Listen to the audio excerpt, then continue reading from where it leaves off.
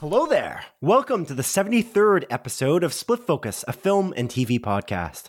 My name is Simon Eady, and alongside me, I have my co-host and the Odin to the Spider-Man No Way Home hype Asgard, Adrian Pinter. How does it go, sir? General Kenobi, it goes quite well. How are you, man? I'm doing okay. I'm just dry.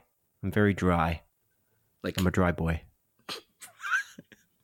Oh, okay. Interesting. Like, what? Why are you so dry? The weather in Canada, the weather in Guelph, the weather in Ontario right now, it's very dry. It's colder. We're like hitting the 0 degrees Celsius because we're Canadian and we use Celsius here. Mm-hmm. And as a result, my hands just get dry. I think you've seen it before. They become like an old man. You are an old man, but yeah, wrinkly man. And I know the feeling. My it's always on my right hand mostly, but it still happens on my left one. But my right middle knuckle on that hand, every winter without fail, it gets like all fucking fucked, and it's like super just dry, and it always bleeds, and I can't like close my hand properly, and I got to use moisturizer more often, man. So yeah, me too. I already am using moisturizer, which is ridiculous because I start using it this early, as far as I know. But yeah, mine bleeds as well. It's annoying. Yeah, what moisturizer do you use? I don't even remember. My girlfriend bought it for me, I think for Christmas. I think it was like a stocking stuffer last year. Mm-hmm. And it works well, but I don't remember the name of it. Maybe I can report on that next episode. Yeah, let me know. Episode 74. Yeah, Simon, I just want to say something real quick. So last week, our lovely friend Ken, he wrote into us, and he mentioned something about lions or like animals on set. And then I went on this tangent and I kind of dived into like the most dangerous movie, blah, blah, blah, blah, blah. But I just want to kind of add to this whole lions thing or animals on set thing. I see. Because Ken actually messaged me directly. And he said the last time live lions were used in production was Second-Hand Lions in 2003, he thinks. Rather than CG, they usually get peeps like Stan Winston Studios to do animatronics, because we mentioned that like most movies probably just use CG for like animals and stuff. But he says like a lot of them use like animatronics, and that company is, I think, the same company that had the Jurassic Park dinosaurs, which I know about because I love Jurassic Park. I see. Yeah, I just want to add a little context. A show correction, perhaps. Yeah, not necessarily corrections. I would say that's more of a clarification, more of an addition. You know what I mean? It is, yes. And actually, Ken wrote into us again. He did? Yes, indeed. He wrote an email into us. So let's reach into that mailbag for a moment here, shall we? We ask our listeners to write into us with comments, questions, and corrections by way of Twitter or by email to splitfocuspodcast@gmail.com. And Kenneth Saddlebauer said in his email, "Dear No Way Home hype train and postal fetishist." What is that supposed to mean? I don't know. I'm going to Google it. I'm just going to continue. Anyway, he continued, "People who aren't familiar with Moon Knight compare him to Batman, but the similarities are just surface. Bruce Wayne witnessed his parents' deaths and trained to become a vigilante. Like other martial artists, he enters a fight to win with as little damage to himself as possible. Mark Spector was a skilled mercenary before being killed at a dig in Egypt. He became Moon Knight, the Fist of Khonshu, after the god resurrected him and told him that is now his purpose. He has a fighting style that Taskmaster refuses to copy. He fights to take down his opponent. If he gets beaten, stabbed, or shot in the process, he ignores it. Moon Knight, or Mr. Knight, has access to wealth like Batman, but not all of his personalities do. Jake Lockley is a cab driver of little means. Batman dresses in black to blend with the night. Moon Knight wears white so people see him coming. Spector isn't the best at anything, certainly not the world's greatest detective. Underlings and friends help to find clues, and he tends to fail at every relationship. He is currently angry with Khonshu, but still acts as his avatar. As odd as it sounds, I find Spector more relatable as an everyman than Bruce Wayne." Signed, Kenneth, and he's got a quote here. "The best way to ease your anxiety, while waiting for a decision is to move into your alter ego.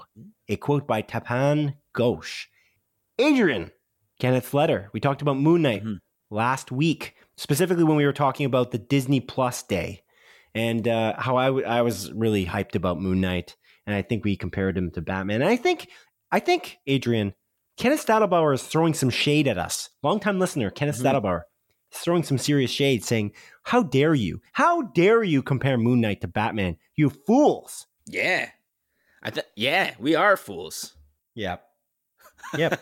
That's it. That's all we have to say about that. Yeah. It's good. Actually, I love this background information because I didn't read anything in terms of Moon Knight comics. Yeah, so me neither. I do appreciate that. Yeah. He also actually, it's funny, he messaged you about something that you said, and he also messaged me about something that I said because he knows my connection to the Incredible Hulk series with Bill Bixby from the 1980s or whatever, 1970s.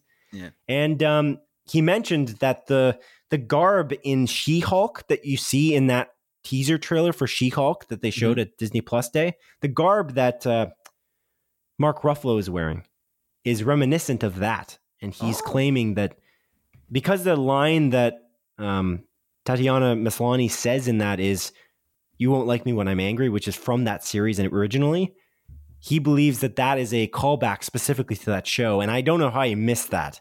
I feel like I'm also a fool for missing that particular thing because we talked about how that little clip in that trailer, it's weird that they would show that clip. Are they going back in time? But I think Ken was trying to point out to me in his message that maybe they're not going back in time. She-Hulk, I don't know if you know this, is actually one to break the fourth wall.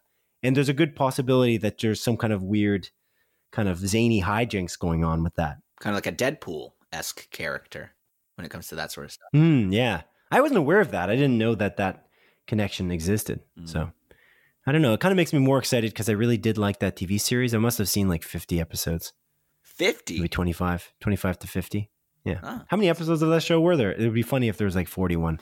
Let's find out. But, yeah. Let's find out. By the way, I Googled postal fetishist and nothing really popped up, but there is, I don't know if NY Daily News is an actual like real reliable news source, but it popped up. Colorado dad Mark Redwine convicted of killing his son Dylan over feces fetish pics.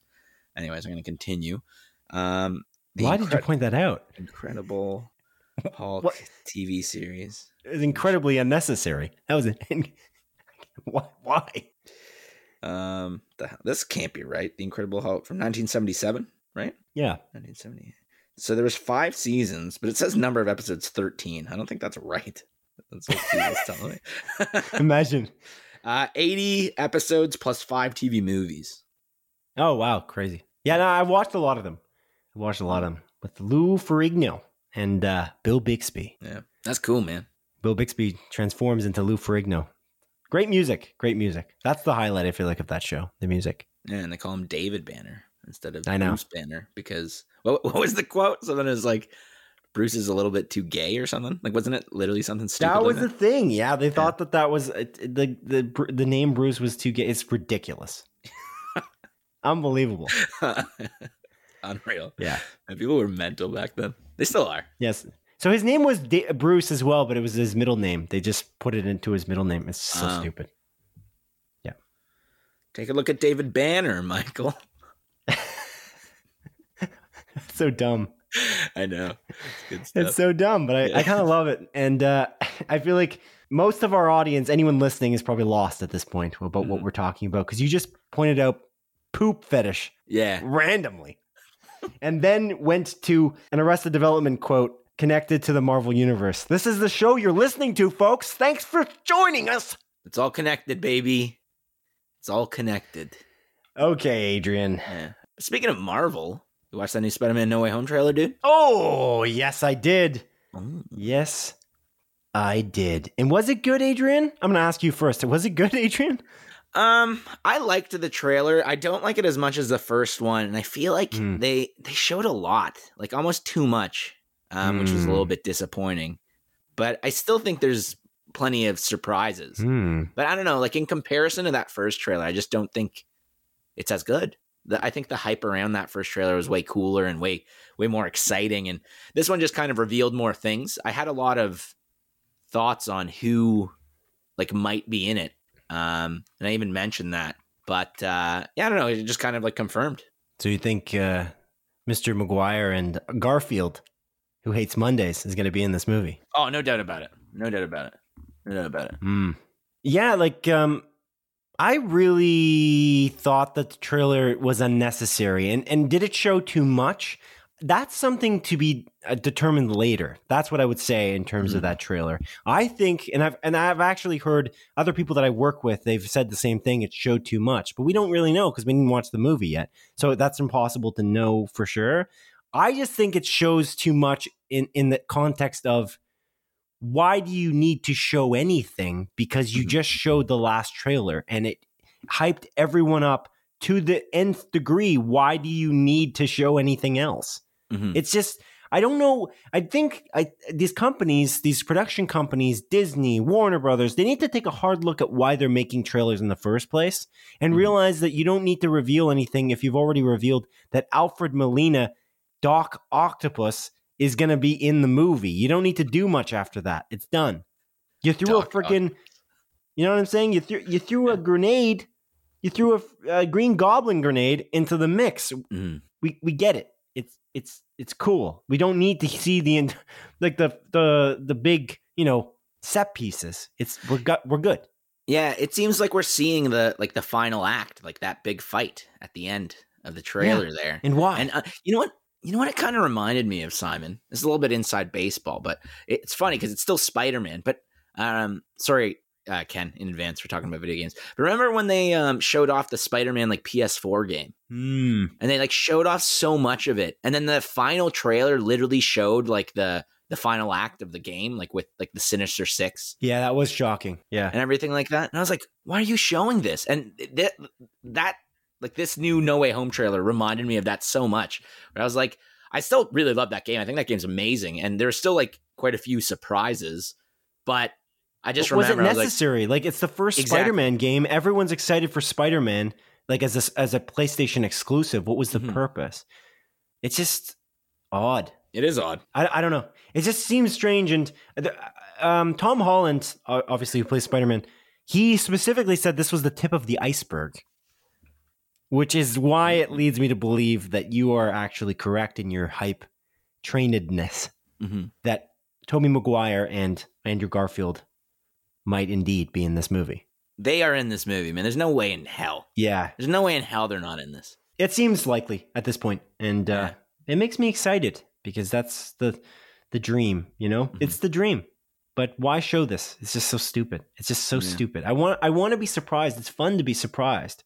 And there's already leaks and things like that. What the hell? Did I surprise you? You did. Because we're in the middle of a podcast and you're yelling. You're screaming, ah. You said that it's fun to be surprised. I just wanted to spread a little fun in this episode, man. A little bit of cheer for you. No. It's fun to be surprised while I'm watching a film or a TV show. Okay. Yeah, fair enough. Not when you interrupt the middle of my sentence. God damn it. What was I even saying? Oh, Tom Holland. I don't remember. Tom Holland had an interview with GQ magazine. Mm-hmm. And he said some weird things. And it feels reminiscent, not to speak about video games, but it's a movie now, of that Uncharted interview that he had. That interview where he said, like, Nathan Drake, I had to be a very stoic character for playing Nathan Drake in the new Sony's Uncharted movie. Yeah. And I don't know, I wish I wasn't so stoic. I was like, me too, Tom Holland. Yeah. Because he's not a stoic character. Nathan Drake is just not a stoic character. And that's all evident if you played the first 5 minutes of the game. Mm-hmm. How much research did he do for the role? Apparently not much, man.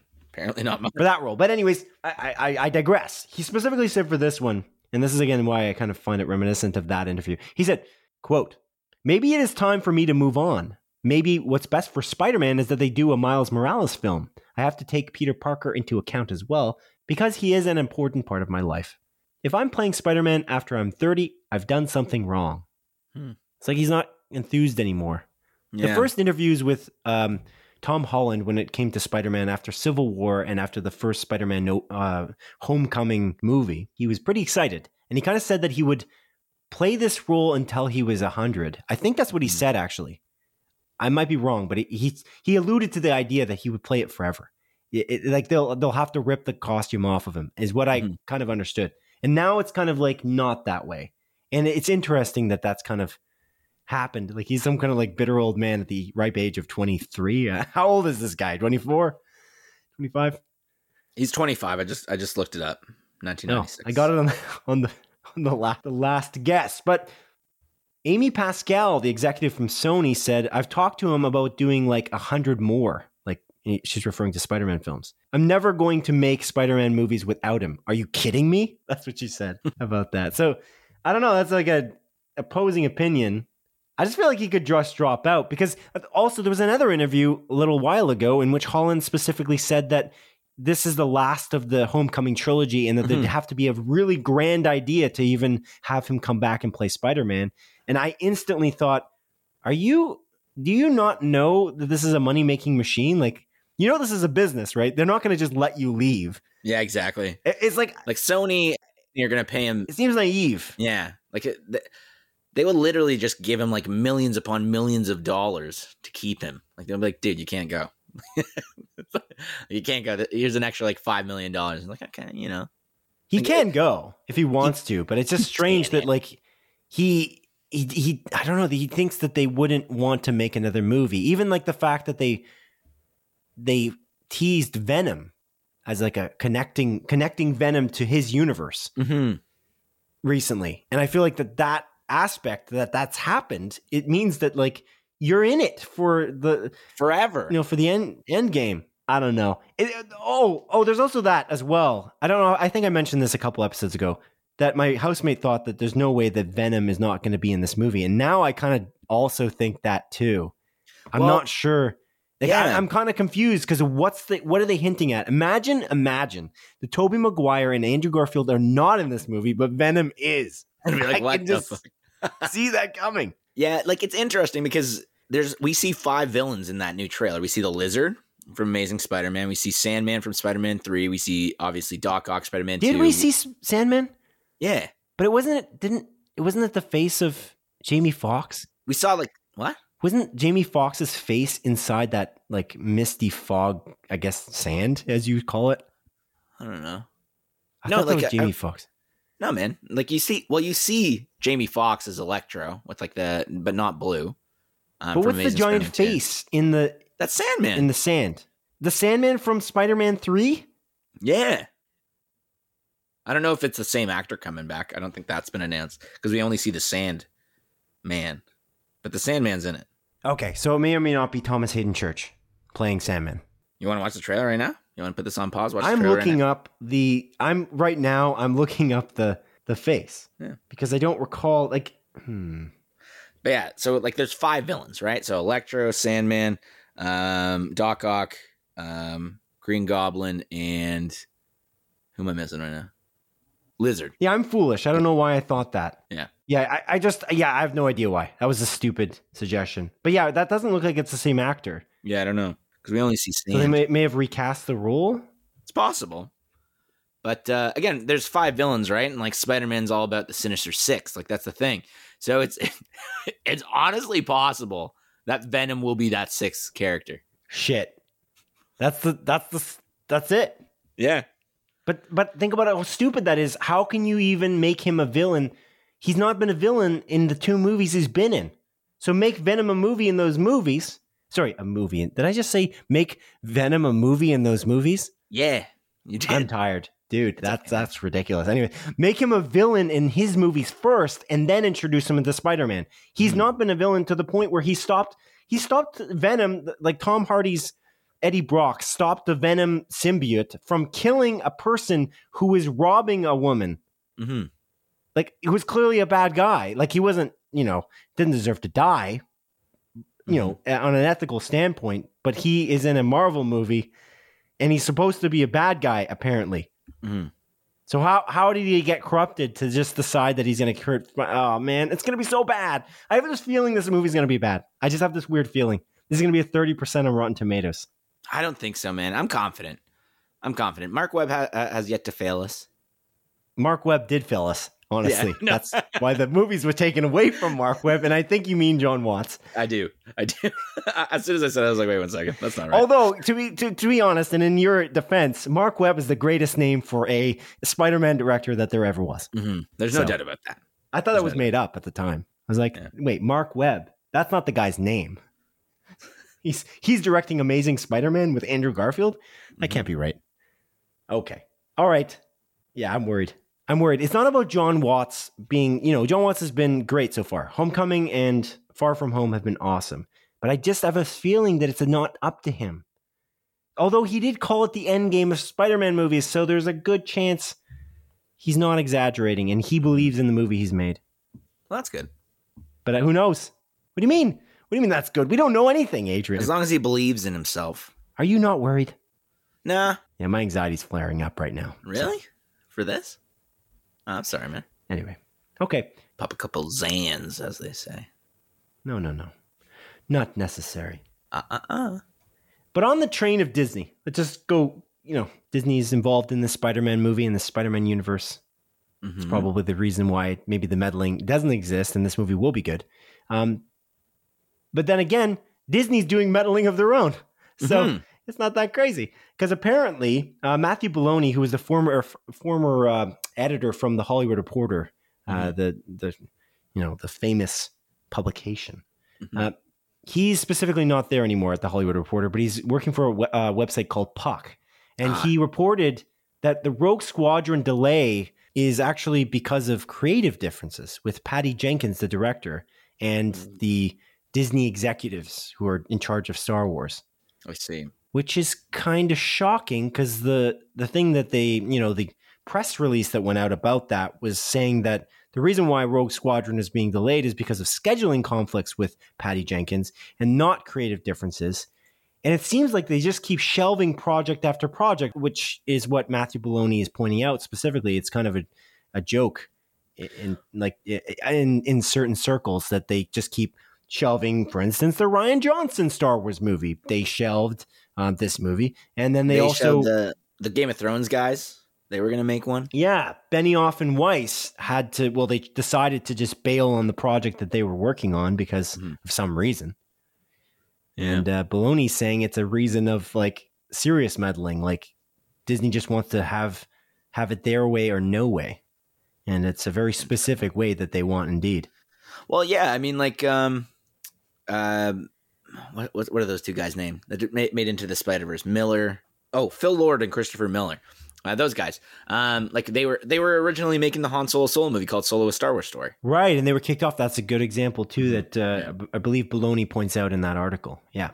So it kicked off, and Ron Howard took over that movie.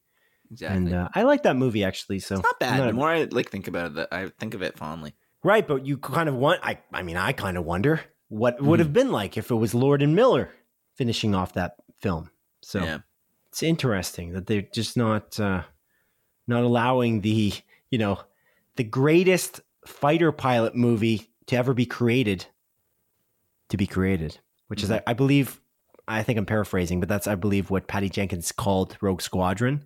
She said that it's going to be the greatest fighter pilot movie ever made. That's cool. It's cool, but it's also not going to happen. So it's also uncool. To be fair, I honestly forgot this movie was even happening until the story was brought up. So wasn't it the first one on the docket though? What else are they working on? What other Star Wars movies even in the works? There's nothing else. Yeah, I think there's an untitled one for 2023, isn't there? Wasn't that this one? They just didn't determine that it was going in that slot. I thought this was coming out first. That's kind of what the impression was because it's the only one we have. Oh, you're right. Yeah. Yeah, I think you are right because I started typing Star Wars 2023 and Rogue Squadron immediately popped up. Yeah, so there's no Star Wars movie. It's funny, when I mentioned this to other people, a lot of people just were like, oh, good. I don't care about this. I don't want any more Star Wars. And I was like, why? I don't quite understand that. But there's also, again, anytime you bring up the Marvel movie was canceled or it's gotten pushed back. Oh, good. There's too many superhero movies. They need to make something else. They need to make another thing that's not Star Wars. It's shut up. You don't go to the movie. You watch, when was the last time you went to the movies to watch something different? Huh? You constantly complain. You fucking bitch. You're just complaining about this shit. There's so many movies to watch. Yeah, there's lots of other options. Yeah. But Yeah. alas. Well, I think the people who are complaining about it also probably just don't go to the movies at all. They just don't go to the theaters. Just something to complain about. They're just complaining about how many there are. I don't know. I don't think right now, especially, that Star Wars movies are oversaturated. In my opinion, that we've just in a spot where we haven't seen a Star Wars movie since 2019, and like there's nothing planned for the future. So I don't think you can be oversaturated when there's nothing really even coming out at all. Yeah. So. And that 2019 movie, that was Rise of Skywalker, and that's a bad movie, Simon. It's a very bad movie. It's pretty shitty. I think as long as you make good content, it doesn't really matter how much you release. Mm-hmm. Unless you market it like you did Solo, in which case, then it matters. I think that was a tale of bad marketing from what I understand. Because that was the reports coming out about that movie, is that people thought that was The Last Jedi. And so they were like, I just saw this movie. So that's a pretty bad marketing if people think that if that's the report, that's the major problem with releasing it 6 months after The Last Jedi. Yeah. Too bad indeed. I'm curious how this is going to play out. Me too. Okay. Adrian, What else have you watched this week? So you watched that Spider-Man, the No Way Home trailer, which I did as well. Kind of disappointing again that they did this. I just don't think it's necessary, and I hope they definitely don't release another trailer. But what else did you watch? Simon, I watched two things this week. Two series. I watched a few other things, but I'm just not going to talk about them. But the first one is a little show called Wellington Paranormal, Simon. Oh. Yes. And this show is it's created by Jermaine Clement. Is it Clement? Clement? Isn't it Clements? I think it's just Clement. There's an S. Is there? No, there isn't. There's no S. I'm on Wikipedia right now. But it's there isn't? It's just Jermaine Clement. I feel like there's a story I wrote up that I added. You definitely use Clements. I might have. Yeah. Apologies to Jermaine Clements, who's definitely listening to this because he's from New Zealand, and this is the second most popular podcast in New Zealand. So apologies to Jermaine Clements. Clement. It's true, mate. Damn it. It's true. But yeah, the show's created by both Jermaine Clement and Taika Waititi. It's a spin-off from What We Do in the Shadows, which is a brilliant movie. And it actually follows the two cops that are like briefly in that movie. Right. This show's fantastic. You follow these two cops around that work in a New Zealand police department, and then their sergeant who pretty much just task them to dealing with these paranormal things. But it's absolutely hilarious. The comedy is very akin to What We Do in the Shadows, a very dry New Zealand sense of humor, kind of like what Taika Waititi brought with Korg into the MCU as an example. And just these cops that get into these ridiculous paranormal situations, but are just so nonchalant about it and kind of just brush things off, that person's out of their mind or whatever. It's a really great show. It's here on Crave, because I re-upped my Crave subscription so I could watch Dexter week to week, which I'm still watching. Really great. Right. And I saw it on there. And I was like, I gotta watch this. I love What We Do in the Shadows, with a passion. And this is a spin-off that Jermaine Clement is actually a main writer on. He has a lot to do with it. And again, it's fantastic, man. I know you love What We Do in the Shadows, so this show is worth watching. There's only 6 episodes in the first season. I think there's only 19 episodes in total. They're on season 3, or they finished season 3, and each episode's only 20-30 minutes, so it's pretty bite-sized. And I don't know, it's really good. It's fucking funny as hell, man. And I'm really glad I'm watching it. I'm excited to continue watching it. And I think after I finish Wellington Paranormal, I got to watch the What We Do in the Shadows series, because that, again, is same universe, obviously, a spinoff from the movie. And I just don't know what streaming service it's on here, which is the issue. So I might just have to buy it. But yeah, it's really good. I recommend it, man. Do you have any interest in watching the show? Dude, I got too much stuff on my plate. Well, I can't. Too much. Then don't watch it. I feel like you'd like it, but... Yeah, I might. I'll consider it. What We Do in the Shadows, the series, it's on FX Now here in Canada, so I guess I gotta buy it. Yeah, that's the problem. God, I hate that shit. Pisses me off. But whatever. Anyways, but yeah, that's one of the things I watched this week, Simon. The other thing I watched is the new Apple TV Plus original series, The Shrink Next Door, which stars Will Ferrell and Paul Rudd. I watched the first 3 episodes. I think the 4th episode just released. But yeah, I don't know.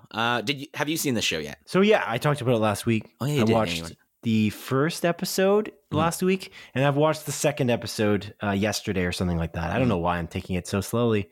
There's a lot of shows all of a sudden they're kind of coming out and they're kind of releasing week to week. So I've just kind of been trying to watch each one, and but yeah, like I like the first 2 episodes. I guess you've watched an extra one then. So what do you think? Is it worth watching the rest of the series? I don't know. I don't really love it. I'll be honest with you. Like, I love the actors attached. Like, I love Will Ferrell. I think he's like a hilarious actor, but he's not really. This is a way more a drama than a comedy, like you mentioned last week, and he's playing a fairly like serious role, like almost like this pushover guy. And Paul Rudd's playing like this this therapist that seems to be taking advantage of Will Ferrell's character. And Kathryn Hahn is also in it, who I think is the standout in this show. She's freaking amazing. I really love Kathryn Hahn as an actor, and she's absolutely crushing it in this. But I don't know, like, this show is good. I'm liking it. I'm curious to see where the story is going, but it makes me so frustrated. Like, it actually just makes me angry. I'm like watching these characters talk and like how they're treating each other, or, like it seems like Paul Rudd's character has like kind of these sinister motives going on whenever he's like making any decision. And just Will Ferrell's character's like ignorance is just beyond frustrating. And it actually just pisses me off. I'm like watching the show and I'm enjoying it, but I'm mostly angry while watching it, because it's like, how can you be this stupid? Like, how can you be falling for this stuff? It just seems odd to me. And again, Kathryn Hahn's character is the character I really like, because she seems like a very rational character. It's based on a true story. Yeah. And there's apparently a podcast by the same name that told the story. Right. And yeah, they're just, I guess, bringing it to life on the screen. But I don't know. I'm just frustrated while watching it. Like, I want to continue watching it. I want to know exactly what happens. But at the same time, it's like, I'm not in a good mood when I watch it. is like kind of the best way to put it. It just pisses me off. Yeah, it's barely a comedy. Yeah. And for sure. I don't know. I actually haven't checked the reviews. Let me check. How are they doing? It's 58 on Rotten Tomatoes. So I guess not too many people love it. What is with that and like the Rotten Tomatoes and the Rotten Tomatoes scores and Apple TV Plus shows? Mm-hmm. It's crazy. You have to admit, though, again, another show with incredible production values. Like, there's just no expense spared in any one of these Apple TV Plus shows. I agree completely, honestly. Yeah, Apple TV Plus, they I don't know, they don't hold back at all. Like, again, this is, I think, only the 3rd Apple TV Plus show I'm watching. The other 2 being Mythic Quest and Ted Lasso, of course. But all 3 of those shows have like very high, production value for sure. And it looks good. Like, the show really does look good, and it makes you feel, I don't know exactly what year it's taking place, but it's I want to say it's like in the 80s, right? Yeah, it's the 80s, right? And it feels like the 80s. It feels like 80s New York, although I don't really know exactly how 80s New York would feel, but it seems like that's how it would feel.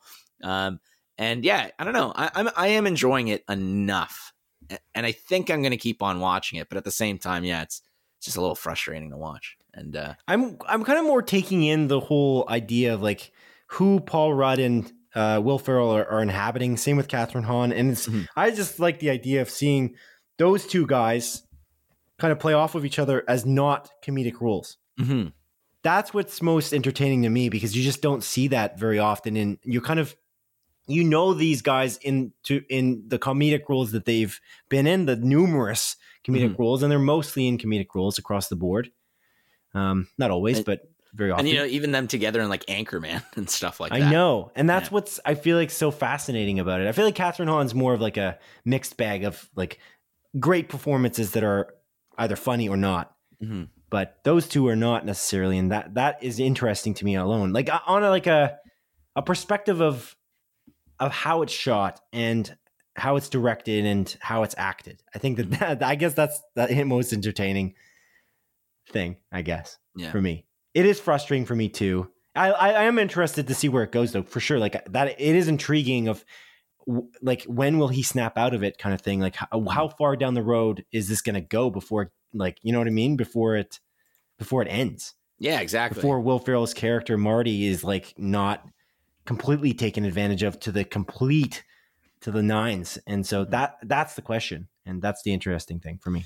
Yeah, it's interesting too, because I thought, yeah, maybe this would be kind of a slow burn, but I feel like you understand Paul Rudd's intentions almost like even in the first episode, there's like a couple of red flags. And then, yeah, by episode 2, it just seems very obvious, at least for me. When I don't know about the first episode, other than the fact that they do like a flash forward. And I think that gives it away. Yeah, fair point. But I don't think that anything in the first episode, from my understanding, like from what I remember, gave it away in like the way he was acting in like the first therapy session as much, because it looked like he was trying to help him by pointing out the fact that Marty is a pushover and that he is too nice and that he gives too much. So it looked like he was trying to help him, but I think that's he's building his trust in the beginning. And then again, I'm very interested to see where it goes. It is frustrating though. I agree.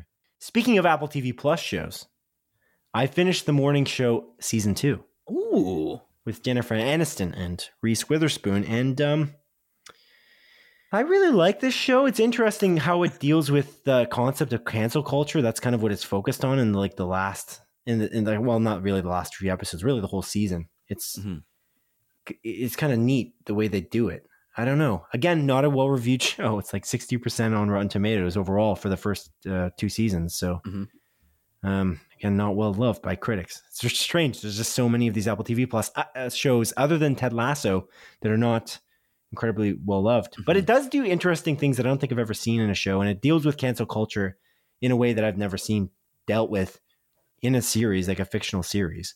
It's kind of neat. And Billy Crudup's character, if I'm pronouncing his name right, Billy Crudup, most known from being in Watchmen, Zack Snyder's Watchmen, or other things. But regardless, he's amazing in this. He's so good. And I consistently have said that he should play the Joker.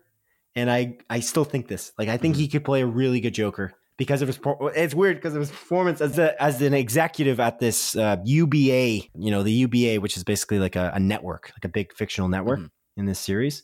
And he just does such a good job. He's literally captivating to watch. You just don't know what he's going to do next. Every time he's on screen, it's fascinating. And there's so much drama in this, though. It's too much drama, I find. Like really? They go from problem to problem. It kind of reminds me of Suits a little bit. And you know what I mean? Oh, yeah. There's always an issue. It's less than that, I find. That, like, it's just the show kind of starts off with them in what am I trying to say? America. It does start off in America. No, like damage repair mode. What am I trying to say? What's the damage repair? Damage. Damn it. There's a phrase. There's a phrase for this, Adrian. Anyway, regardless. Like damage control. Thank you. Control. The damn word is control. Yes, thank you. Damage control. They're in damage control mode, and they're just trying to fix there's this big bombshell thing that happens at the beginning of the first season, and they're just trying to fix this, and they just seem to never be able to catch up. Like they're just constantly just trying to just live a life of normalcy, and they just can't. And no one seems to be able to do that. And it's just like tragedy after tragedy, problem after problem. But it is entertaining, and I do like the performances. And again, the production values are unbelievable. Some of the writing is a little bit dumb. It's not dumb is a kind of a bad word for it, but it's just not. It's not the greatest. None of the writing is as bad as the show C on Apple TV Plus. That's good. Which we like that show, my girlfriend and I, but we stopped watching it because it's like there's other shows that are better, and we're on the last episode of the 2nd season, and we're gonna get to it. But it's like their writing in that is just so bad at times that I'm just like, I don't get it. It's just it defies logic. But the action sequences and again the production values, the choreography for fighting though is the best part of it. And then you got Jason Momoa and Dave Bautista facing off against each other, and that's just so entertaining. So I'm very conflicted on this one. Anyway, point is, Morning Show, pretty good, pretty drama filled, and kind of like where it left off for season 2. I'm kind of interested to see where they go with season 3. Other show I was watching, Netflix's Tiger King 2. Oh, I don't know if you're going to end up watching that or not. It's not getting the greatest reviews because people just call it a rehash of what season 1 was. And a lot of the articles are kind of saying Tiger King should have just been left in the pandemic or left in the early days of lockdown or whatever. And I don't necessarily agree. I do find that they're doing some interesting things with this. It's just not as interesting because it was so fresh with Tiger King 1. And it is a shadow of what it was. But I kind of expected that. And to be honest, it's like junk food is basically what it is. It's just, fair enough. It's just you're following these characters again that are just kind of wacky and they're so different. And so that is so interesting to watch, to see where they were left off and where they're going to go from here. And I don't think there's anything that massive that happens in the season though, because I think we would have seen it on the news. You know what I mean? Yeah. So I actually watched the first 2 episodes of Tiger King too. Okay. As well this week. I watched it with my sister, and yeah, I don't know. Like I'm interested enough to see where it goes, but at the end of the day, like you're right. Like the mystery that they're trying to solve, I know wasn't really solved because we would have heard about it. You know what I mean? Know. That's kind of the issue with it. So like I'm sitting there and it's like, I know there's going to be probably no real payoff for this. And it's quite disappointing. And a lot of it is just like them talking to people and, going to like Costa Rica and stuff. I think they do that in like the second episode because they're trying to find out if, Carol, like what happened to Carol Baskin's first husband, like whether or not Don Lewis. Yeah. Yeah. Don Lewis, like whether or not she actually killed him or like where he fled. And, like there's like, maybe he moved to Costa Rica, blah, blah, blah, blah, blah. And it's just a bunch of people being like, yeah, I don't know. Like he was here and then he just stopped coming here. And I don't know where he would have gone, but I feel like he would have told us like where. Yeah. It's like all kind of hearsay. Like it's all like speculation. And it seems like they didn't solve anything, but actually the third episode is probably the best one of the 3 from what because we watched only 3 episodes so far. Mm-hmm. And I would say that it's funny enough, it's the best one. And it does do speculation as well, but it does show what they've been up to a little bit more than they did in the first 2 episodes in terms of what all these individuals, a lot of the individuals like Don Lewis's family, Carol, less so Carol Baskin because they can't film her anymore because of the rights situation. But I did say, actually, speaking of that, I did say a couple weeks back that I thought that they were going to try and be more unbiased against the fact, or not so biased towards the fact that she had killed her husband, which it seemed like the show is kind of insinuating that had happened a little bit. And I feel like that's why a lot of, again, the audience believes that is true, despite the fact that we don't know all the facts really. Mm-hmm. I said that they were going to try and be more unbiased, but I'm wrong based on episode 3. Oh, okay. It's funny, like, but it does actually have some crazy like bombshell facts that I'm like, I don't remember this from season 1. So they actually, it surprised me. That's why I liked the episode 3 a lot better than episode 1 and 2, because there are investigators working on this. There's these new characters that they introduced, like this one guy who's like a internet sleuth. He's like an armchair detective or whatever, and then they introduced another guy who's like this, almost like he's a detective, like a famous detective who's like a TV detective in some weird way, not like a TV detective like Jim Rockford from the Rockford Files, but he's a detective, like a real detective who goes on TV. If that makes sense. Yeah. Yeah, it makes sense, man. I got you. Yeah.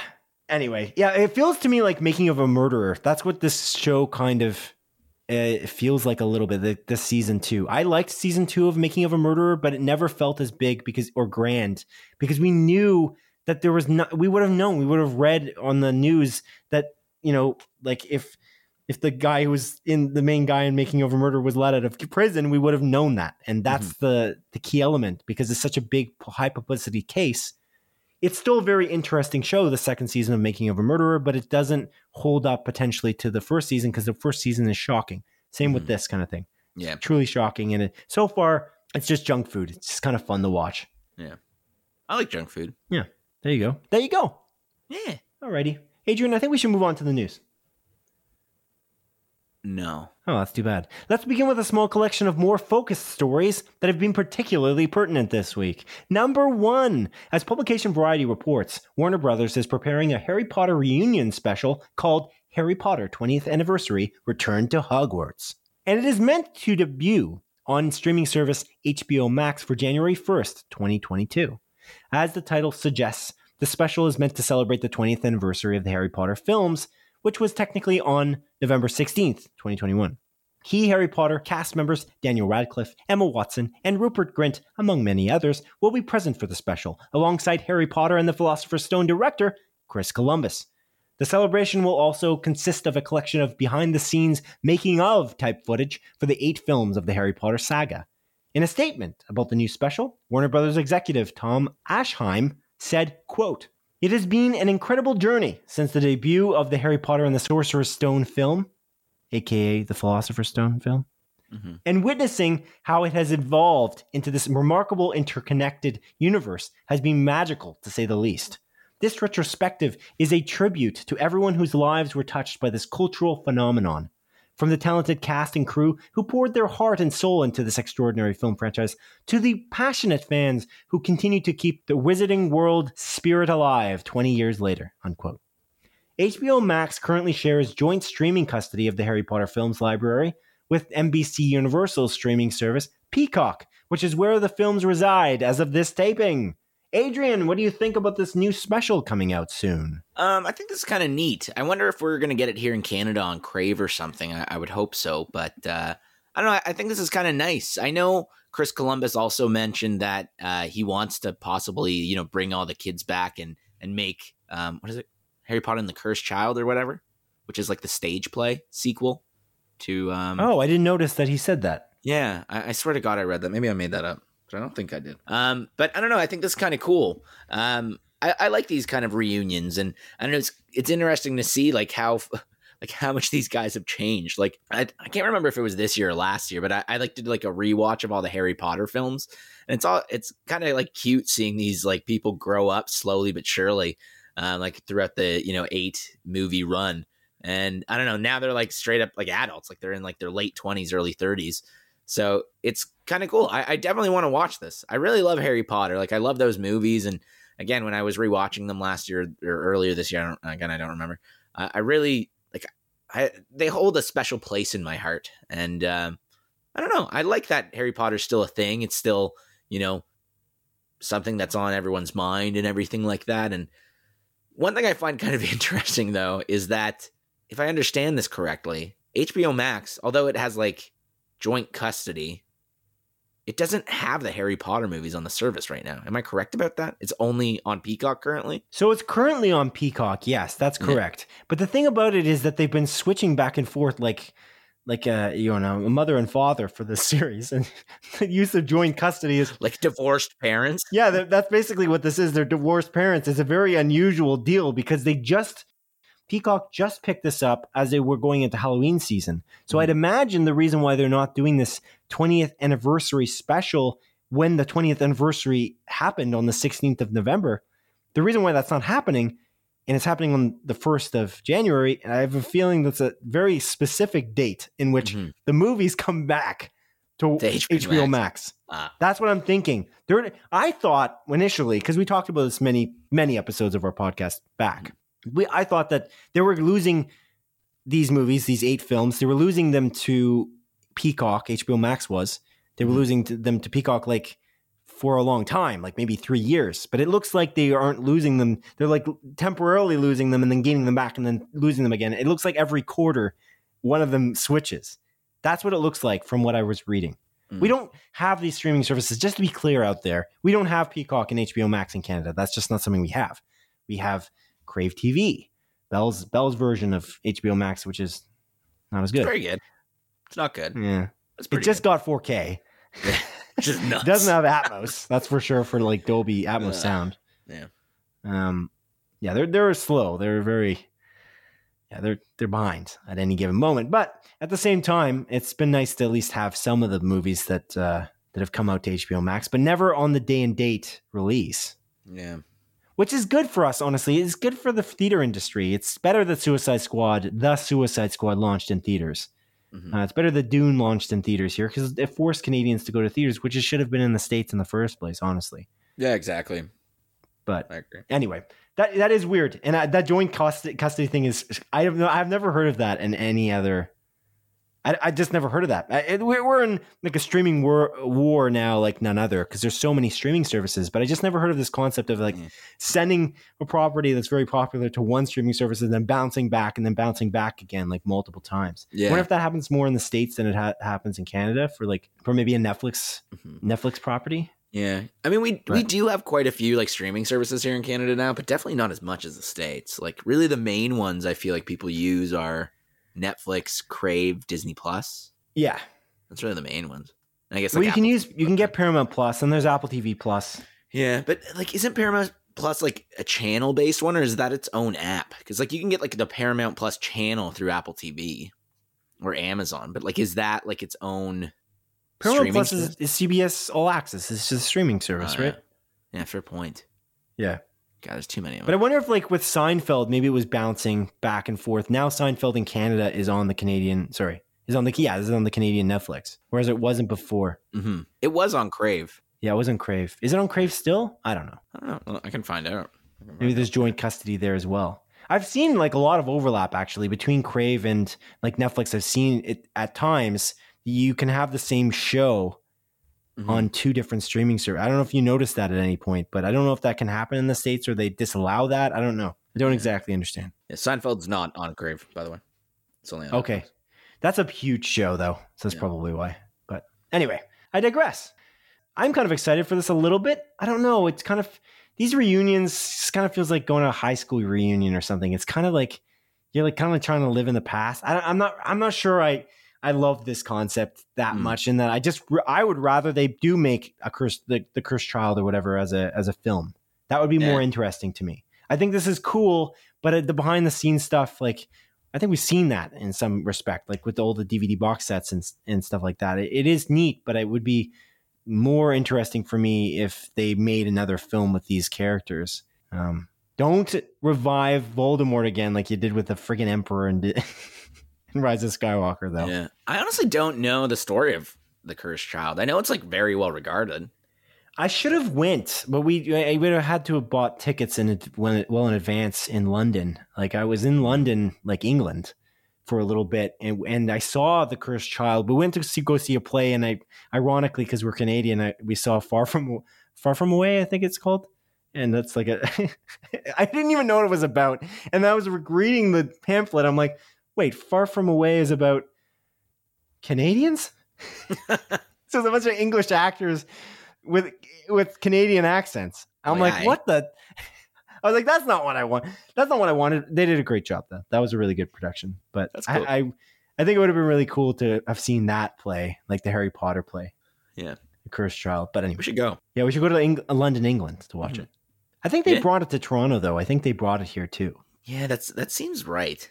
That was planned to happen, but then again, COVID hit, so I'm not sure. Everything changed when the COVID. Right into us, like Kenneth Stadelbauer wrote into us to tell us what happened to the Cursed Child in Canada. Sorry, I cut you off. What you were saying, everything changed when what? The COVID nation attacked. Oh, okay. It's a reference to Avatar, The Last Airbender. Yes. Yes, indeed. All right. Number 2. As Variety reports, NBC Universal streaming service Peacock is developing a 3-part docuseries following the history and success of the popular Barney children's programs that ran from the 1980s until their cancellation in 2010. The Barney character was a pink and green dinosaur created by Cheryl Leach to spread messages of caring and sharing to children around the world. The series featured actor David Joyner in the Barney suit alongside a cast of mostly children. In a statement about the upcoming documentary, Executive Vice President of NBC Universal's unscripted content, Rod Aisa, said, quote, Barney the dinosaur was a ubiquitous character for children and parents alike, and we are thrilled to work with the Scout Productions team to bring this 3-part series to Peacock. This documentary is bound to captivate audiences like Barney has over the years, unquote. The docuseries is set to debut in 2022. Adrian, I'm very curious why you chose this story this week. I'm curious that you have a connection with Barney. Yeah. I'm guessing. I used to watch when I was a kid. Yes, I'm guessing you watched it as a kid. Yeah. Did you ever watch Barney as a kid? I did. Yeah, I watched it as a child. I did. Yeah, man. It's good. I don't know. I just found this kind of interesting. I obviously stopped watching Barney eventually, and Oh, what? Back in 2010 when it I watch it every week. Shit, man. I just now watch reruns. Yeah. But I don't know. I really enjoyed Barney, and I'm just kind of curious about this documentary series. Like, I think it can be kind of cool. Like, I remember being a kid and You know the song that I Love You by Barney? That I Love Yeah, You, yeah. You Love Me? Like, yeah, feel like they ended like pretty much every episode like that. But that song's a bop, dude. I used to, like, my mom would sing that to me before we're going to bed and stuff like that. Yeah, I don't know. It's like, I just have a lot of nostalgia for Barney. It's like, I don't really remember it all that well. I was very small, but I do remember that song. It's like ingrained in my brain. And I don't know. Like, I have a lot of nostalgia for this. So like, this is actually a docuseries I'm probably going to watch, like, as it airs or when it releases. I know it's going to Peacocks though. That song's a baby bop. Yeah. One would say. Oh my God. This is a quick tangent, but you know Kids Bop? Kids Yes, Bop, I think so. Where it's like kids covering like songs, like radio songs or whatever. It's just like a bunch of kids, and like it was on like YTV. I think so. And it's literally just like the just clean version of like songs that they'll like just remake, but kids are singing it. I was talking to one of my coworkers today about it and like how cringe it was. And yeah, I don't know. You just brought up like Baby Bops, but God, I freaking hate Kids Bop. It pisses me off. Baby Bop is a character in Barney. Yeah, you know that. But I know, but I thought of Kids Bop because of that. Oh, okay. Yeah, I see. I just because you said it, the song's a bop, so I thought that. Anyway, yeah, yeah. So I'm over explaining my joke with Simon Eady. Yeah, no, I am kind of interested in this. I don't know. It's cool. I'm curious to see where they go with it. There was a lot of controversy when the show was ended, right, in 2010. Mm-hmm. There was like a weird lawsuits that were happening, and like David Joyner, there was like reveals about him as a person, and I don't know. Yeah. I don't know. I'm just curious about like what it's gonna dive into. I remember like some of the controversy, but I honestly don't know if these are real memories. Like, wasn't there like something like he was like just drunk on set all the time or something like that? Or am I making that up? I honestly don't remember. He apparently like he does like tantra or whatever. Tantra. Yeah, it's like that thing where it's like meditation through sex or whatever. He has like sex with like 30 different women. What the fuck? That's a new one. I don't know. I was looking into it for this because I was like, what was the controversy with Barney?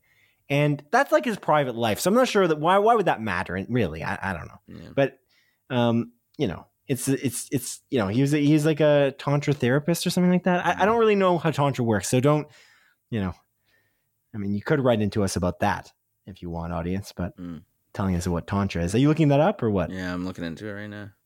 Tantra sexuality meditation for intimacy. Interesting. Yeah. He has like 30 clients, which basically he has sex with them for meditation. Oh, that's dope. Good for him. Anyway, that was a thing. And then there was some other lawsuit about something else, I thought.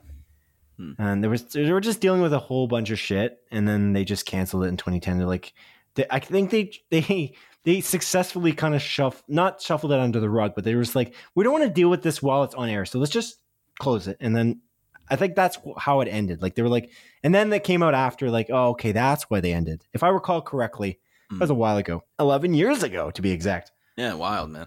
So many years. Wild indeed. Okay.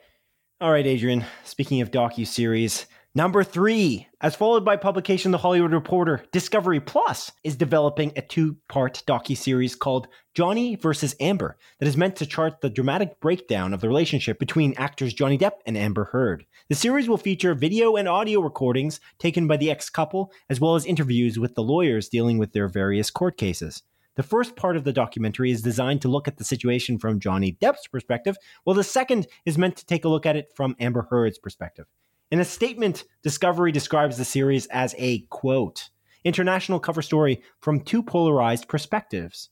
Johnny's film will portray that he found himself married to a Machiavellian liar who would stop at nothing to protect her image, while Amber's film explores how she married the man of her dreams, only to see him turn into a violent, drug-fueled monster, unquote. Adrian, what are you thinking about this? We talked about the Johnny Depp versus Amber Heard situation months back on Split Focus, a film and TV podcast. But yeah, you chose the story. Curious. What drew you to this particular story? I don't know. I just find this like interesting in general. Like it's awful, like what's going on and whether, you know, who's lying and who's not, and like the whole situation with it. It's messy, obviously. And I'm just kind of curious like how this documentary will break it down. It seems like it's trying to like not be biased towards one person. Because obviously they're kind of splitting it up. They're doing the perspective from both angles, but I'm really curious to see how they're going to break it up. I still stand by the fact that I just don't understand how Amber Heard is still just getting roles and all that stuff. And, even with all that controversy, all that stuff that came out about her and those live recordings that just it's just proof that she's not a good person. Whether or not Johnny Depp is also not a good person, I don't know, but it's just, it just seemed like a very blatant double standard, and it was a little bit frustrating for me to see this. And even when they were talking about Aquaman 2 and everything like that, it's oh, we're not going to recast her, she's important or whatever. And it's this, I don't know. So is Johnny Depp to the Harry Potter movies, and exactly, it just didn't make sense to me, and it's frustrating. And I don't know. I'm curious how this documentary, docuseries, I guess, is going to break down this relationship, and whether or not it will actually be as unbiased as possible and see it from both angles, or if there is still going to be a clear bias on whose side the documentary is on. I feel like a lot of documentaries tend to be biased. So I don't know. I'm very curious about this. I just kind of wanted to bring it up. I think this is going to be an interesting one. And again, another docuseries that I'll probably watch next year. Cool. Yeah. This makes me sad.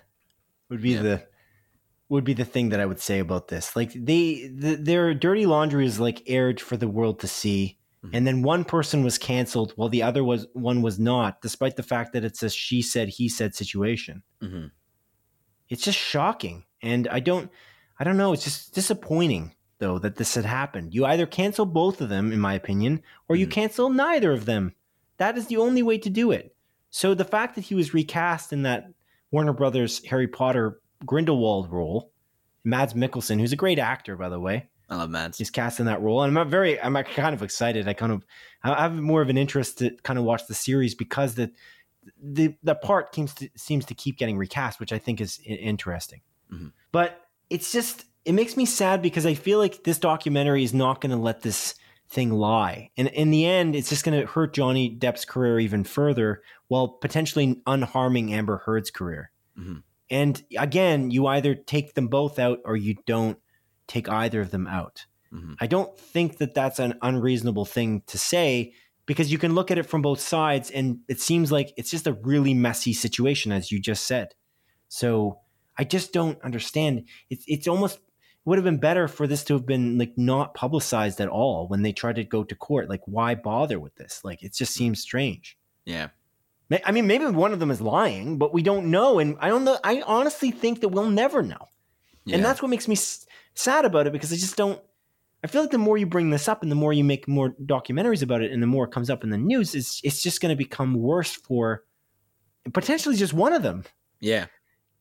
And it's weird because Johnny versus Amber, I think Amber gets to go last, which is just not good for Johnny Depp again. Mm-hmm. Wouldn't you want to make Johnny Depp the one who goes last, who gets the last word?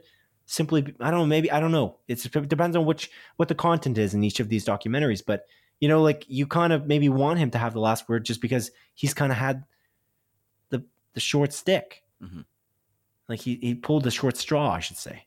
Yeah. So it's disappointing. It's just the whole thing is disappointing, and I don't think this is going to make it better for him. I think if you're quiet about it for a few years, he can come back potentially and get his career back, which he seems to have lost. Mm-hmm. While she can just seemingly just continue with her career. Again, I'm not. By the way, just to be very clear, I am not choosing a side at all. We don't know, and nobody knows, and yet Hollywood has chosen a side, and it's just shocking. Anyway, that's my 2 cents. Yeah, no, I agree with you, man. It doesn't make any sense, and it's unfortunate. Yes. Sad. It's a sad story. And when you chose this story, I honestly was sad. I was like, oh, man, I got to talk about this. I just feel sad about it. Sorry, man. Whoa. No, don't feel sorry. That's how the show works. You choose the 3 stories, and we talk about them. I put them in the document. You choose them, and we discuss. And that's the deal of Split Focus, a film and TV podcast. It's a good deal. The next deal for Split Focus is the montage. And so now we move on to the montage, a sequence of our show in which I briefly present the week's smaller news stories as Adrian delivers a brisk verdict. Number 1, as followed by publication The Hollywood Reporter, Jenny Slate's online stop-motion short series Marcel the Shell with Shoes On has been made into a full-length feature film, and film distribution company A24 has acquired the rights to the movie. That's neat. I mean, again, A24, I feel like their track record in picking good movies is very good, so I'm curious about this. I never watched Marcel the Shell with Shoes On, though. You never seen any clips for it? I don't think so. Maybe I have. It's very cute. It's definitely worth the watch. Just watch it, like a few clips. It's actually where I first knew about Jenny Slate. Like, I hadn't seen her in anything else before that. Number 2, as Publication Deadline reports, Lethal Weapon star Mel Gibson is in talks to direct the 5th installment to the Lethal Weapon franchise. Wow, good for him. Number 3, as Deadline reports, Servant creator Tony Bascalup and WandaVision executive producer Matt Shakman is making a workplace comedy for Amazon called The Consultant, and it's set to star Inglourious Basterds actor Christoph Waltz. Oh, damn. That's cool.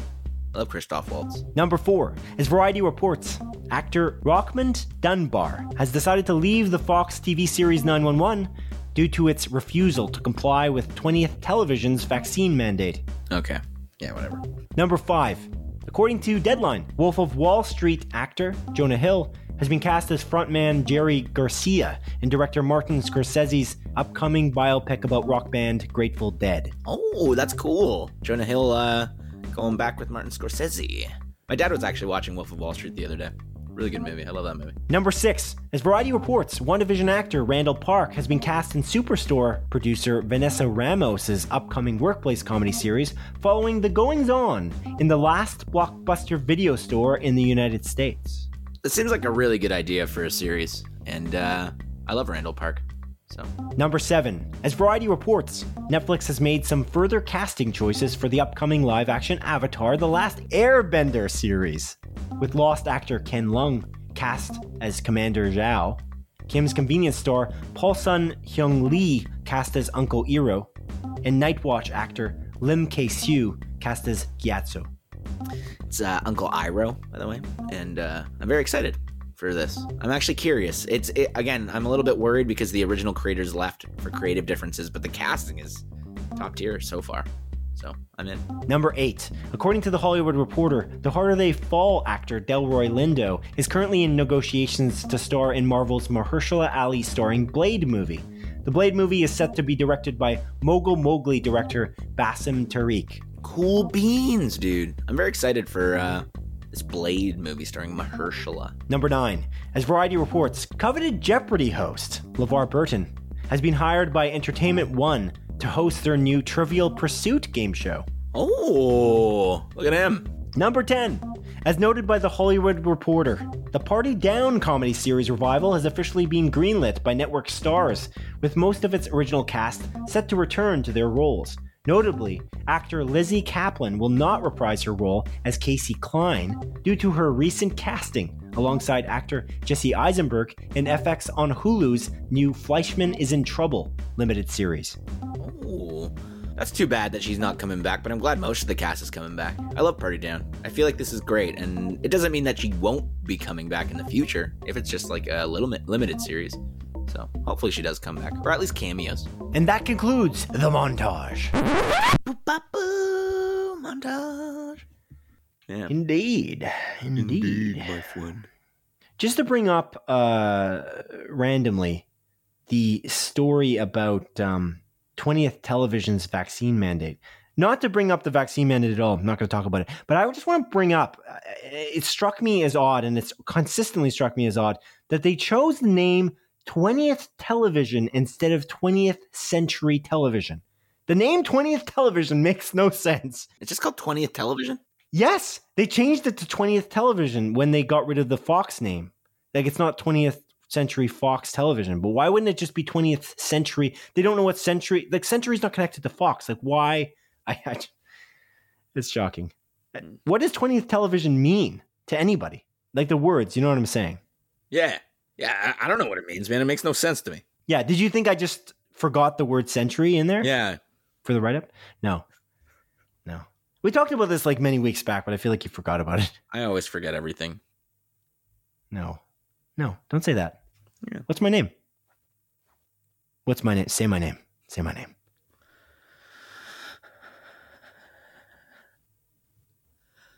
Say my name. General Kenobi. General Kenobi. Okay. All right, fine. I'll take it. But I feel like that reference is, again, we're making like 3 references on top of one reference. Mhm. And I fear that the audience will just think that we're fools. Well, we are, Simon. Hold on. Ken made fools of us at the beginning of this show. Hold on. The audience already thinks we're fools. Yeah, that's what I'm saying, Let's not dude. kid ourselves. Let's No, be not even just real. from that.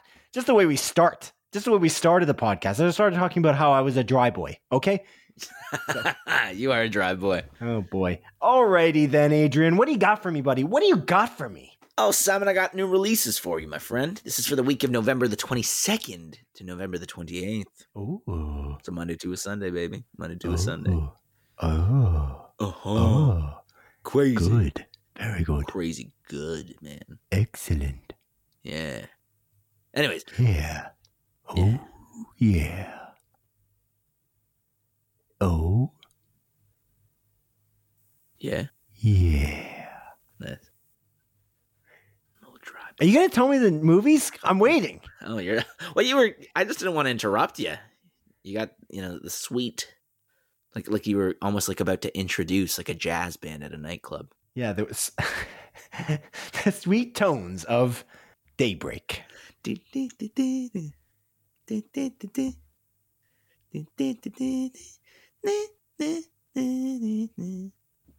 probably messed that up a bit. Okay. You did mess it up, and I feel like, again, another obscure reference for the books. Adrian, what's coming out this week? So the first movie that's coming out this week is coming out on Monday, the 22nd, and it's a Netflix movie called Outlaws, and it's about teens doing crime. Oh, That's cool. Next up is a movie coming out on Tuesday, November the 23rd, and it's a movie called Boiling Point. This is confirmed by Movie Insider and the Apple TV app. It's a video-on-demand movie that's actually rated very well, and it's a single-take snapshot of what a head chef has to deal with on one of the busiest nights of the year. oh boy. Yeah, seems kind of neat, actually. I like that idea. I like movies where it's like one shot, like Birdman. Oh, it's literally a single take. Oh, I see. Yeah, I just thought you were trying to be, creative with your writing here. Oh, that's cool. Yeah. Or that scene in the hallway with Daredevil. Ooh. Ooh.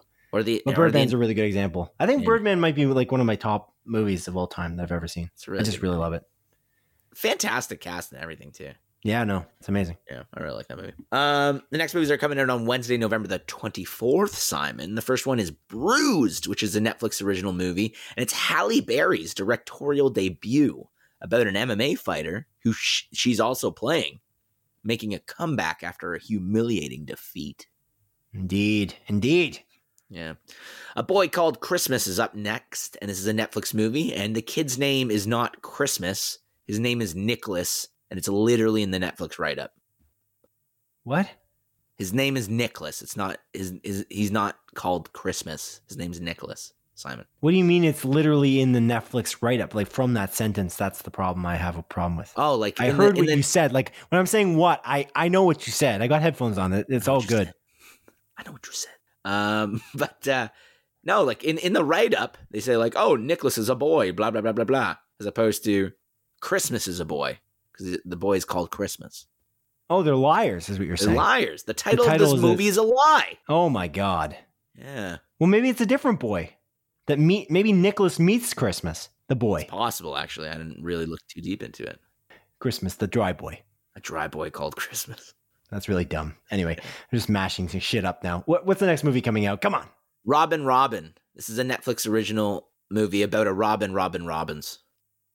What? Robin. It's a Netflix original movie about a Robin Robbins. What does that mean? That sentence doesn't make any sense. It makes sense. It's Robin is robbing Robbins. A robin, like the bird? Yeah. Robin. Like robin with an... Oh, I'm reading it from here, and you put a capital for robbing. That makes no sense. Like I'm robbing you. Yeah, but why? Okay, let's say you're robbing me. Would you capitalize the word robbing in that sentence? If I'm doing title casing, yeah. But... Okay, all right. That's not even what the movie's about. I actually don't know what the movie's about. I just saw an opportunity. I wanted to write a Robin Robbins. So we just had this conversation about nothing for 3 minutes? Exactly, okay. dude. Anyways, the next movie on this It's list not is... title casing. You didn't put the last R on, and last Robbins isn't even capitalized. I'm aware. Bloody liar is what you are. Yeah, I'm a bloody liar. Just like Netflix is for calling a movie A Boy Called Christmas when the boy's name is Nicholas. No, Nicholas meets Christmas. That's what happens. Oh Let's my move God. on. 8-Bit Christmas is up next. This is confirmed by trailer in the Movie Insider website. This is coming to HBO Max. And it's a Christmas movie about a kid trying to get an NES in the 80s. Maybe it was an SNES. An NES, which stands for... Nintendo Entertainment System. Very good, thank But it you. might be a Super Nintendo Entertainment Systems. I'm not a big fan of acronyms, Adrian. I don't know if you know that, but I don't love acronyms. Oh, I know that about you. Yeah. I just feel like it just... All it does is it seeks to divide. And it doesn't explain enough. Communication is key, Adrian. Communication is key. Yeah, you're not wrong. You're not wrong. But this movie stars Neil Patrick Harris, actually. I think he's like telling a story to his kid about his Christmas trying to get that NES or SNES. I forget which one. That's neat. Yeah. All right. I wonder if this is going to come to Crave since it's HBO Max movie.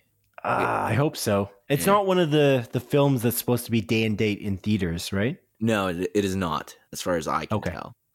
So this is more like American Pickle. Yeah, exactly. One of your favorite movies of 2020. I didn't like that movie. I actually didn't like it. But you're missing the point. And my point was American Pickle launched on HBO Max and on Crave in Canada at the same time. True. Same with Zack Snyder's Justice League. Right, exactly. Let's not, look at the details of whether you liked or didn't like American Pickle, which I know we both know you loved that movie. Anyway, what's the next movie coming out? The Shuru Process. It's confirmed by Movie Insider on the Apple TV app. This is a video on demand movie, and it's about a failing New York journalist who becomes infatuated with a guru who helps them turn their life around. Okay. Yeah. And the next 3 movies are all coming out to theaters. Wednesday releases for the theaters. It's weird. This is 2 weeks in a row where movies are coming out on a Wednesday in theaters. I'm kind of confusion. That is strange. Yeah. And the first one is Encanto. It's coming to theaters. Oh, Encanto. Encanto. And yeah, it's coming to theaters. I'm kind of excited for this. I want to watch this. It looks good. It's good. Yeah, it does look good. Yeah. A Disney original movie. Mm-hmm. Animated film. Adventure. What's the house doing? Everyone's has powers. Except for the main character. Encanto is her name. And finding a power is the game. Is her name Encanto? No, it's definitely not Encanto. Yeah, I didn't think so. Encanto. I don't know what her name is though. You want me to check it out? Want me to do my famous Google segment? Or my famous segment called I'm going to Google this right now? Sure. Why don't you do that? Encanto. The Madrigals. Blah, blah, blah, blah, blah. Mirabelle. Her name's Mirabelle. Oh, okay. Cool. Yeah. Thank you for that. Fact checked. No worries. Fact check. I wonder if it's going to release on Tuesday. It does release on Tuesday, technically, because of the early showing. I work until 9 on Tuesday. What else is coming out? What else is coming out on that Wednesday? Ooh, Resident Evil. Welcome to Raccoon City. Resident Evil 4. You love that trailer. Yeah, it's not a good trailer. I still want to watch this movie. I'm still going to watch this movie. Four Non Blonde song. Wow. Yeah. Great stuff. Just didn't fit. It made no sense. It fit to me, actually. When I watched it again, I kind of liked it even more. I don't know. I didn't mind that trailer. You really didn't like it, but no. I also have no connection to that series, but I feel like that's not your criticism of the trailer. You just didn't like it because you thought it was bad CG. Yeah. Yeah. Anyway. Really bad CG. Yeah. I think I'm gonna watch that. It releases on Wednesday. Do you work Wednesday? You want to watch this movie with me? Isn't the priority either Encanto or the next movie you're about to say? House of Gucky. That's so dumb. That's such a dumb joke. I know it is. I saw an opportunity. I took it, man. That's the dumbest joke you've ever made on this podcast.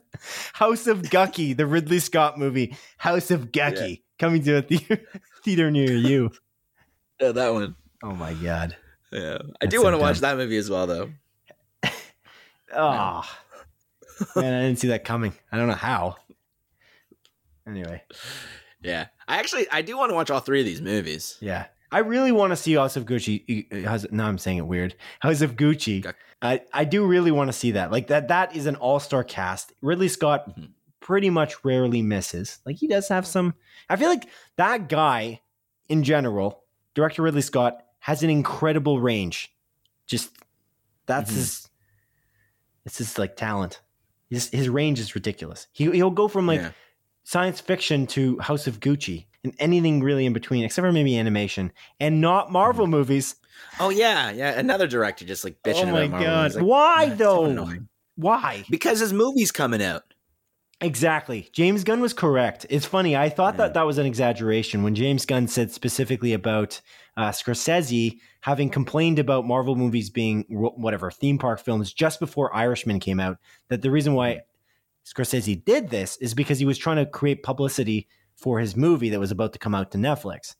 And I was like, that could be true. And then Denis Villeneuve just did it right after that. Like literally, it pretty much like months after that, Denis Villeneuve did the exact same thing for Dune. He called, what did he even call Marvel films? He said they were boring, or I don't know what he even said. What did he say? I don't know. But now Ridley Scott called him boring as shit, and the writing is bad. It's like, who cares? But it's just so dumb because it's like I say this a million times. You're generalizing like 25 films. Like, do you not see the disrespect to your fellow directors and creators out there that are making these movies, like that actually do believe in what they're making? I just don't understand. Has he never met like any of these directors? There's like, I don't know how many directors have made Marvel films, like 15? 700. 12? Yeah. Why are you going up to that high? It's not 700. It's a lot of directors. It's just shocking to me. Because to say that they're all boring and they all have bad writing, and then claiming right after that Blade Runner he claims that Blade Runner and another movie, a couple other movies, they are superhero films. So his superhero films are good and they're not boring, but all of the superhero films, it's not. So I told this to my brother, and he's a big fan of Ridley Scott, and he said basically, well, he's not really saying that they're all bad. It's like, but he is. If you read the quote, there's nowhere in there that he's saying some of them are good, or there's nowhere in there. It's kind of cut and dry. Like he's just saying that they're boring anyway. Mm-hmm. It's unfortunate. It is. It's getting tired. It's getting tired. Yeah. Stop doing that. Stop it. And I would agree, by the way. Let's just be clear again. If you haven't listened to this podcast before and you think we're really biased toward loving Marvel movies, I would agree that a lot of these movies are retreading the same water over and over again. Like Shang-Chi and the Legend of the Ten Rings, it's not a boring movie by any stretch, but it is retreading the Iron Man water. Like it is the same movie. And I was thinking about this actually. You know what other movie retreads the same water? And it's by Christopher Nolan. No, which movie? The Marvel formula is actually kind of pretty existent in The Dark Knight Rises. Yeah. Did you realize that? No, not really. He fights himself. It's about self-discovery and like he's kind of on a high. He takes a big loss, and then he has to fight to win. After like really just fighting him, it's fighting his willpower is basically what it's about, and that's kind of what all these Marvel movies are. It's like overcoming yourself, and to overcome yourself, you're fighting someone who has very similar powers. Which in this case, Bane literally is sort of him. Like they grow up in the same, where they're in the same kind of idea. Like they're both part of the League of Shadows. Yeah, which is interesting. I never really thought of that from that perspective before. Yeah, that's a neat perspective, man. I've never thought of it from that angle at all either. With that being said, I feel like that's a basic skeleton you can find in like hundreds of movies, but I just feel like that's kind of interesting.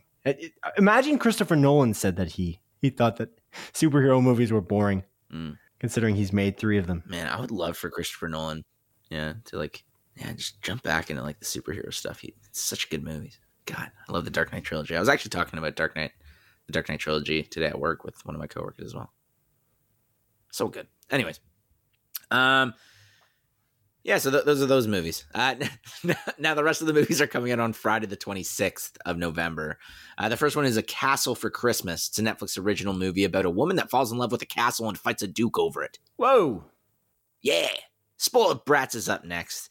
And this is a Netflix original movie, and it's about you. Got him. Oh, shit. No, I'm just kidding. It's about a rich father that tries to teach his greedy kids a lesson by pretending he lost all of his money. Oh, my God. That is about me. What? No, that has nothing to do with me. Really? That's what No, it doesn't. It doesn't have anything to do with me. That's what I said. It doesn't. Does It not? was a joke. I was making a stupid joke. Does not? Or just does not? Like the rest of this podcast. Oh.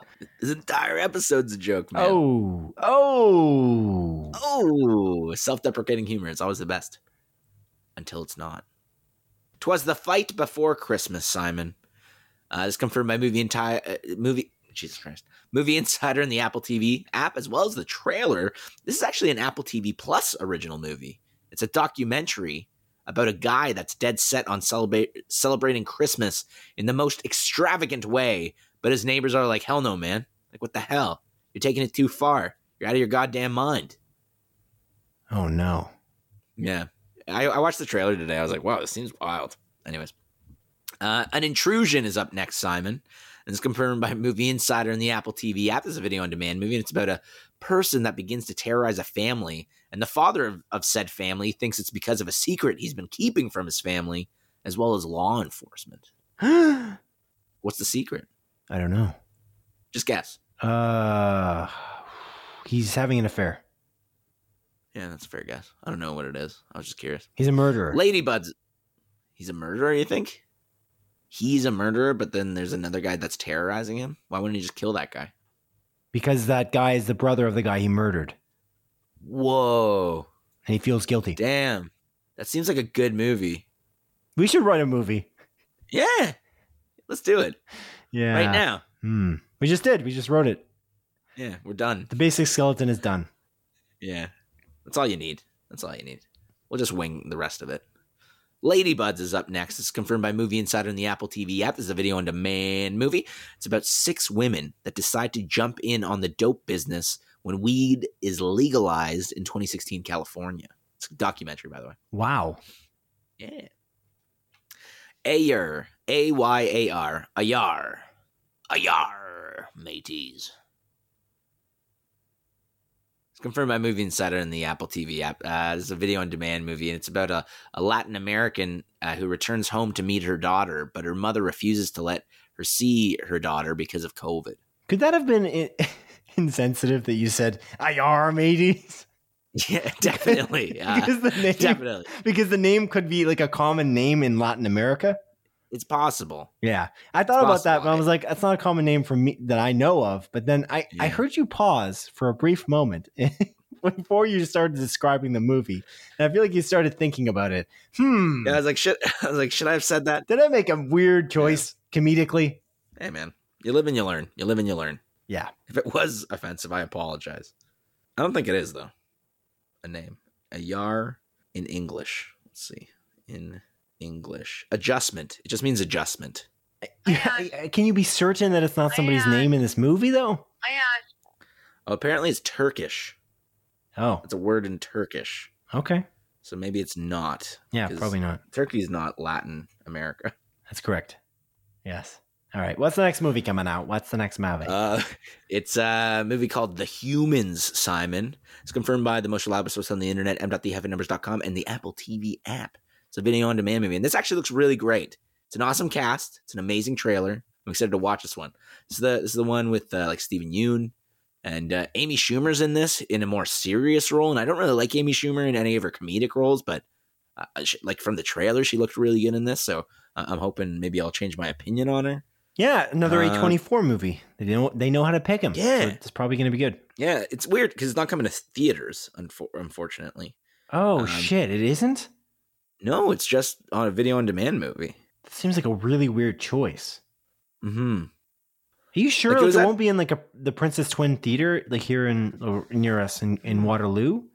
It's like it might be. Even like Uncut Gems was even there. You know what I mean? And that was like a streaming movie from Netflix. So you'd think that they would put this movie somewhere. Yeah. So according to Rotten Tomatoes, it says release date streaming November 24th, and then release date theaters November 24th, but limited. So maybe we will get it in Princess. So maybe I'll wait. Hopefully they bring it to Princess because I don't know. I love the movie going experience, but this movie looks really good. What other way would you watch it? You're gonna rent it, like do the $25 rental? I don't know if that's how much it's gonna cost. I'm curious. I don't know. They're like typically like minimum $20 from what I've seen. Anyway, it's $15. Oh. Well, minimum 15 then. That's lowered that number for me. I haven't seen one. Like the first one that I kind of saw, maybe not the first one, but one of the first ones I saw was The King of Staten Island with Pete Davidson. Exactly. Yeah. That was 25, I think. Judd Apatow movie. Yeah. I want to watch that movie. It's on Crave. It looks good. Cool.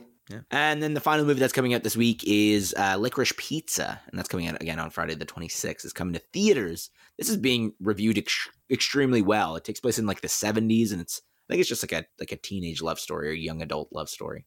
Yeah. It's also comedy. It looks really good. A movie by Paul Thomas Anderson, who loves Venom 2. I don't want to make fun of him because I have my respect for Paul Thomas Anderson because he could be such a stuck-up, pretentious director because he makes such niche kind of films that are very auteur. Like he's got a very distinct vision every movie he makes, and yet he likes Shang-Chi and the Legend of the Ten Rings and Venom: Let There Be Carnage, and he admits it freely. While Ridley Scott is just dissing them all over the place, and I doubt he's seen them all. So it's just I feel like this again, there's very interesting contrast. Both their movies coming out the same week. One of which says they're good movies and that he enjoys them, and the other one saying that they're shit. They're literally shit. They're shit. And so respect goes up for Paul Thomas Anderson. Just goes a little bit down for Ridley Scott because it's just disappointing. It's disappointing all language that I don't know. Just show respect for your fellow directors, guys. Come on. Yeah. Come on. Yeah. And I actually missed the movie, Simon. Oh no. Well, actually, not really. Not really. There's an early access screening for Sing 2, but it's not like the official release, so that doesn't count. I think Sing 2 release is actually in like December. So. Oh, okay. Yeah, there's just an early access release. Fair enough. Yeah. And that's all, baby. That's all. Indeed it is, Adrian. Indeed it is. And that ends our regular scheduled programming for Split Focus, a film and TV podcast, episode 73. Do you have anything to add before we close this show off, Adrian? I don't know. I just really want to watch that Resident Evil movie. That's your priority. So you saw these, like Licorice Pizza, you saw House of Gucky, as you called it, and you got Encanto, and the one you're most interested in is Resident Evil Welcome to Raccoon City, which you believed had an atrocious trailer. Yeah, exactly. All right. I see where your priorities lie. Well, Licorice Pizza comes out on Friday. Like I'll want to watch that as well. I will not be able to watch it on Friday because it's Black Friday, and I will be tired, I imagine. But maybe I will. Who knows? Indeed. But again, I'm off all day Wednesday, so like I might just, who knows? Maybe I'll do a triple feature. Are you off on Wednesday? I am. Yeah. Maybe we can do a triple feature. Maybe we can watch all three of those movies. Yeah, we could potentially. Give me a call. I'll talk to. I would rather just talk to Jimmy. We just don't talk outside this podcast, man. Sorry, you'd rather talk to who? Sorry. Just Jimmy. I don't like him, but we just don't talk outside this podcast. Never have, never will. So I just got to reach out to the Jimmy character. That's true. Yeah, Jimmy, the audiovisual technician. Technician? Why did I do a pronunciation weird on that? Anyway, technician at Split Focus, a film and TV podcast. I'm speaking like an idiot. Is there something wrong with me? Yeah. Jimmy, the audiovisual technician on Split Focus, a film and TV podcast. I'm extremely tired, Adrian. Anyway. I'm a little bit sleepy. Past midnight. Yeah. Reach out to Jimmy. We'll go watch that movie. Other than that, audience, please write into us if you can. splitfocuspodcast@gmail.com is where you would write into us with an email. You can also, of course, subscribe to our podcast on Apple Podcasts, Google Podcasts, Spotify, wherever you listen to podcasts. I would appreciate it if you subscribe. Also, if you could write a review in any of the places that you could write a review. I kind of want to hear from you. So if you write into us, I'd appreciate it. Adrian might, not really sure. I won't.